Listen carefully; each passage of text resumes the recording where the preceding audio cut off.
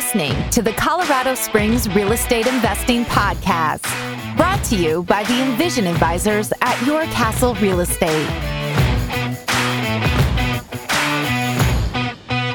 Hey everyone, Chris Lopez here, and welcome back to another Colorado Springs Investing Podcast episode. So today, Jenny's going to run us through a deal about a turnkey townhome that she took down, just a couple weeks ago, Jenny? A couple days ago. Last Friday. Okay. Yeah. So this is Q1 2020 that we're talking about. Yeah. And this is, because I know you bought a couple townhomes here recently. I say you and your clients. Mm-hmm. This is a property that you bought or for one of your clients?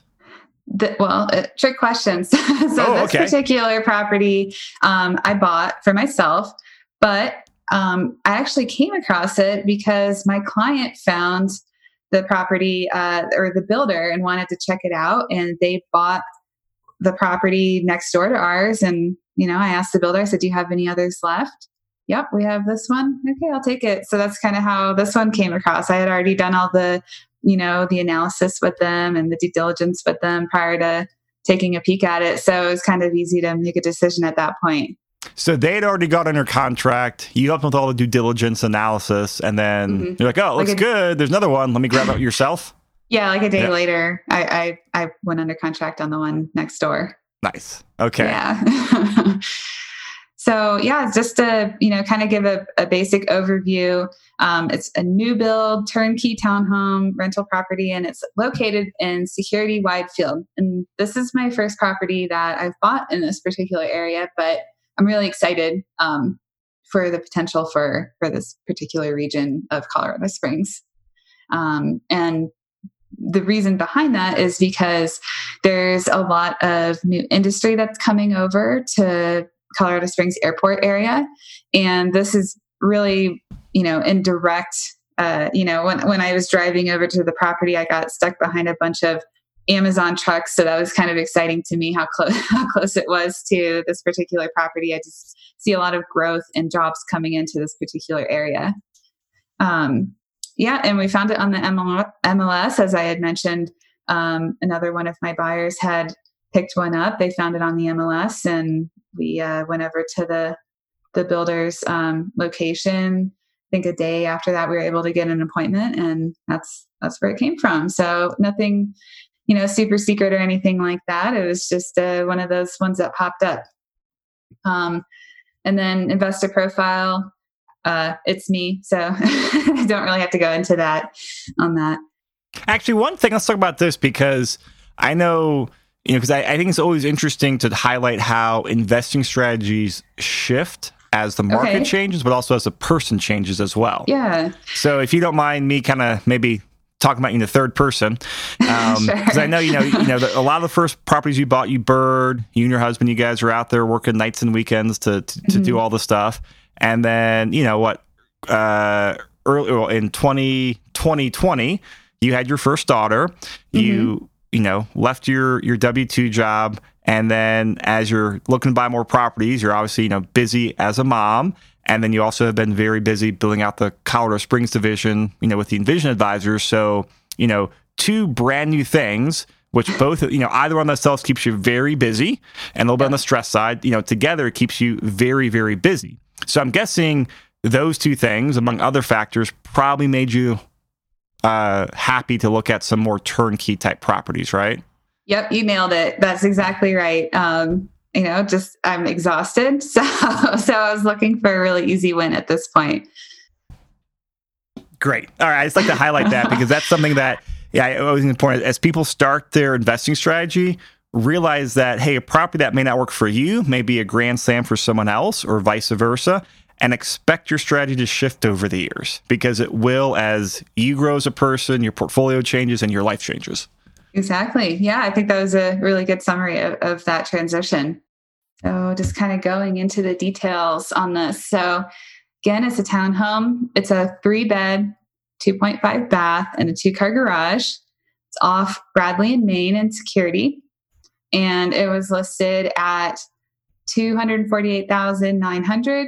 And that is after including the AC, the air conditioning unit. I think that was like $4,000. But this was the out the door price. We're talking car terms here, since it's a builder. And so we bought it for $248,900. And were you able to wrap the AC purchase into the loan? Mm-hmm. Okay. Yep. And then, so reason why we liked it, as Chris described, I just needed a really easy win at the time. We had done some cash out refinances on some of our other properties that we had put a lot of sweat equity into, did the BRRRR method, and then we did the slow burn method again after that. So we were sitting on some capital that we wanted to redeploy, but just didn't really quite have the energy or appetite to take on a major project. So we came across this and it worked out really well. I expect this area to remain strong based on the reasons that I had mentioned previously. And then quite simply, the math worked well on it. So going into some of the contract details, found the property on the MLS, and actually giving credit to my clients, they found the property on the MLS. So we happened to catch the builder when they were opening the units for sale. So that's kind of what, I called up the sales agent and I said, my clients would like to see the property. Do you have any slots that they could come over? And they operate on a first come, first serve basis. So they gave us the, a slot. So we were able to go over and see it. And my clients, they saw the product and they decided on the spot that they were going to purchase it. I slept on it one night because I wasn't intending on being interested in it. So that's kind of how that worked out. And then for inspection concerns, there's none. It's a new build, so it has a builder's warranty for anything that comes up. But we did do an inspection just to make sure everything was good, but everything, very minor things that they found, they're going to take care of within the warranty. And that's just a quick reminder out there. Yeah. Always, always, always, everyone, do an inspection on new build and always, always, always do a sewer scope. Yep. Yeah, I completely agree with that. The inspector asked, are you sure you want to do a sewer scope? It's a new build. I said, yes, because I don't know if someone flushed concrete or something. I have no idea. So it's better to find out on the front end. I've heard two horror stories about sewers and new builds. Mm-hmm. One was with an inspector told me that, brand new build, detached home, sewer was good, but no one ever connected to the tap, to like the city tap at the street. And actually, a lot of the stuff you flushed down the toilet was flooding back into the house and the foundation area. So very bad. And then another client, actually not client, but Preston, who bought his Nomad new build townhome near Denver University a few months ago. I forget the exact amount, but there was an issue with his sewer, and it was a good $5,000 or $8,000 repair, I want to say, that the builder had to take care of. So two reasons why you always spend $120 to do a sewer scope. I will never not do a sewer scope. It's bitten me in the behind way too many times in the past that I've learned from it at this point. There'd be no circumstances that I could imagine not having a sewer scope done when buying a property. So for financing, we use Cornerstone Home Lending and just a conventional mortgage. It appraised at value, no concessions, no PMI, put 25% down, interest rate buy down. So we paid $2,100 for a 1.125% buy down. So we ultimately are paying at a rate of 3.125%, which is pretty good for. The par rate was 4.25%, and you bought it down to 3 1/8. I'm sorry, you bought it down to 3 1/8 for $2,100. Mm-hmm. Wow, it was kind of a no-brainer. Yeah, that's a huge spread on there. Yeah, normally don't see them that big. Yeah, the lender was like, "Don't even bother asking about the other option." He's like, "You might as well just do this." I'm like, "Yeah, okay, sounds good." Yeah, that's a no-brainer. Yeah. So, 3.125% for an investment property. That's awesome. That's really exciting. So just going through Joe's spreadsheet, as I mentioned, we put 25% down. Acquisition price, it was a little over $7,500, is about $7,800 between title, lending costs, the price to pay down the rate. So just those sorts of costs. And And then, so we're all in for a total initial investment of about $70,000. And we actually got the unit rented. The new tenant is set to move in tomorrow or Saturday. We're not sure. The lease starts tomorrow, at least, for $1,695, which I know we've talked about this, Chris, that when my clients and I were running the numbers, we budgeted $1,600.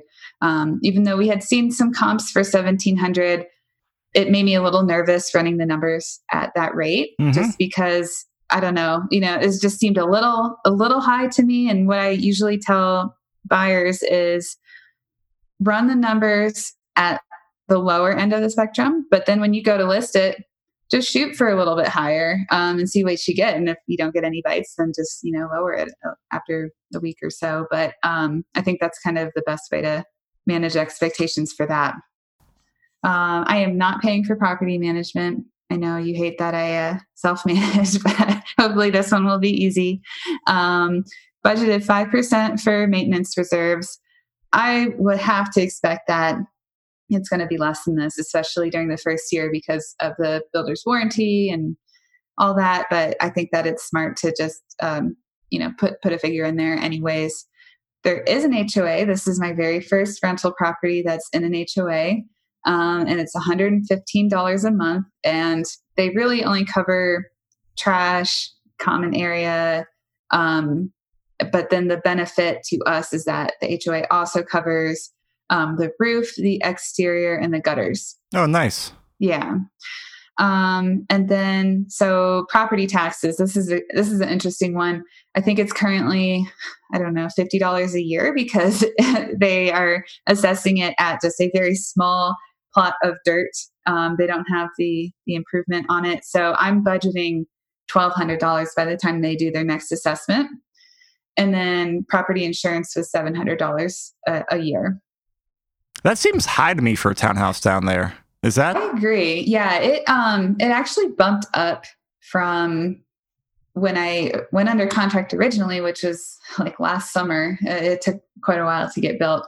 We were quoted $500, and I thought that seemed reasonable. And then when we went to purchase, they said, "Oh, it's $700." So we kind of asked them what happened, and it sounded as if there were a lot of townhome claims that kind of drove prices up, which I was a little surprised about.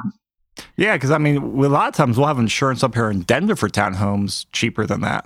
Mm-hmm. Yeah, because a lot of my single family homes are about $900 a year. So, and I own, the full exterior or I'm responsible for the full exterior and the yard and garages and stuff like that. So I don't know. I thought that was kind of interesting, but. So are you going to get that re-quoted, like, hey, it's $200 a year, whatever? It's $200 a year. I don't really care. It's been on my list to re-quote my insurance for 9 months. Mm-hmm. And it's still on my to-do list. Yeah, it's just not a big, a big deal. So rental analysis, I'm expecting annual cash flow before taxes of $5,837. Wow. Yeah. And then cash on cash return of 8.3%, cap rate of 6.2. Ooh, this is a great one. Yeah. So, to me, this was a winner because as I mentioned, I was just looking to redeploy cash out proceeds that we had taken into just something that, wasn't going to cost me too much in the way of energy and brain power on that. So, I was really happy that we stumbled across this one. So yeah, for buying a asset that we did not, technically use any of our cash that, we've, saved through earnings or, something like that. It's just through the equity of our existing rental properties. We were able to buy a really good cash flowing property that it actually, since it took so long between when we went under contract and when we actually closed on the property, they're releasing new units at about $20,000 more than what we bought this one for. And they're identical, just, across the street. So, I kind of see that as we've already earned about $20,000 in equity on this one. Yeah. And for listeners out there, are there more of these units available in like the next phase or next build out? So there had been a couple, but they go really quickly. So I've sent a few to some other buyers, but yeah, they get snapped up real quick. Yeah. So if you're interested, give me a shout, and then I will make sure to let the sales agent know that we're interested and, get on their list. So you're at almost $6,000 a year in annual cash flow, and probably be slightly higher since you have, should have lower repairs and reserves. And now no taxes. Yeah. And then you estimate taxes. The other thing is you factor in property management. So that would probably bump cash flow down to low 4,000s if you had a PM in there. Yeah. Yeah. Which is still, a very strong cash flow. Mm-hmm. For really not lifting a finger. Yeah. On it. So can we? Because I know more of the backstory on here. Do you recall? Did your clients who bought the other unit in there, they have similar numbers to this? Like, what was different about their transaction? Yeah, so the only key difference between their transaction and ours is that they put 15% down. So they're going to have PMI, and I don't remember if they did upfront or monthly. I want to say they did monthly. Yeah, so they were able to put quite a bit less down. So they're able to, ensure that they have proper reserves by not putting as much down for this property. So I think that was a really cool option also. Do you remember what their cash flow was at 15% down? Assuming, are they self-managing or hiring a PM? They're self-managing and they have the same interest rate as us. So I'm not sure if you can do the math real quick. Wow. What that would come to. Yeah. Yeah, I don't have the spreadsheet. We'll look at that later. But that's always an interesting thing to look at, because I remember I happened to be around them when they were talking lending. So I remember going through options with them, and I was like, yeah, that 15% down seems like a no-brainer to me, because it still cash flows really well. It still cash flows, and to figure that you have 85% of the value of this property at 3.125%. That's awesome leverage. Right there. And that's a really great rate, especially for a 15% down. Mm-hmm. Wow. Yeah. Awesome. And this is one of the nice things about really for single family, detached homes and townhomes, is you've got a lot more flexibility in your down payment options. Multis usually at 25% down unless you're doing an owner occupant. Condos usually 25% down for just, the way they underwrite them. But single families, 15%, 20%, 25% down. We have investors doing all three options. Like I said, it was really interesting to me. Like, Jenny, you bought this, and right next door or a few units next door, clients bought identical unit, and you guys did completely two different financing options. And they're both right for your individual scenarios. Exactly. Yeah, that's why I love real estate, is because there's no one way fits all scenario for that. Cool. Awesome, Jenny. Well, this was great. If people have questions, they can always reach out to you, right? Exactly. Yep. Right. It's JENNY@envisionrea.com. Great. Jenny, thanks so much for putting this together. We'll see you next week. Thanks, Chris.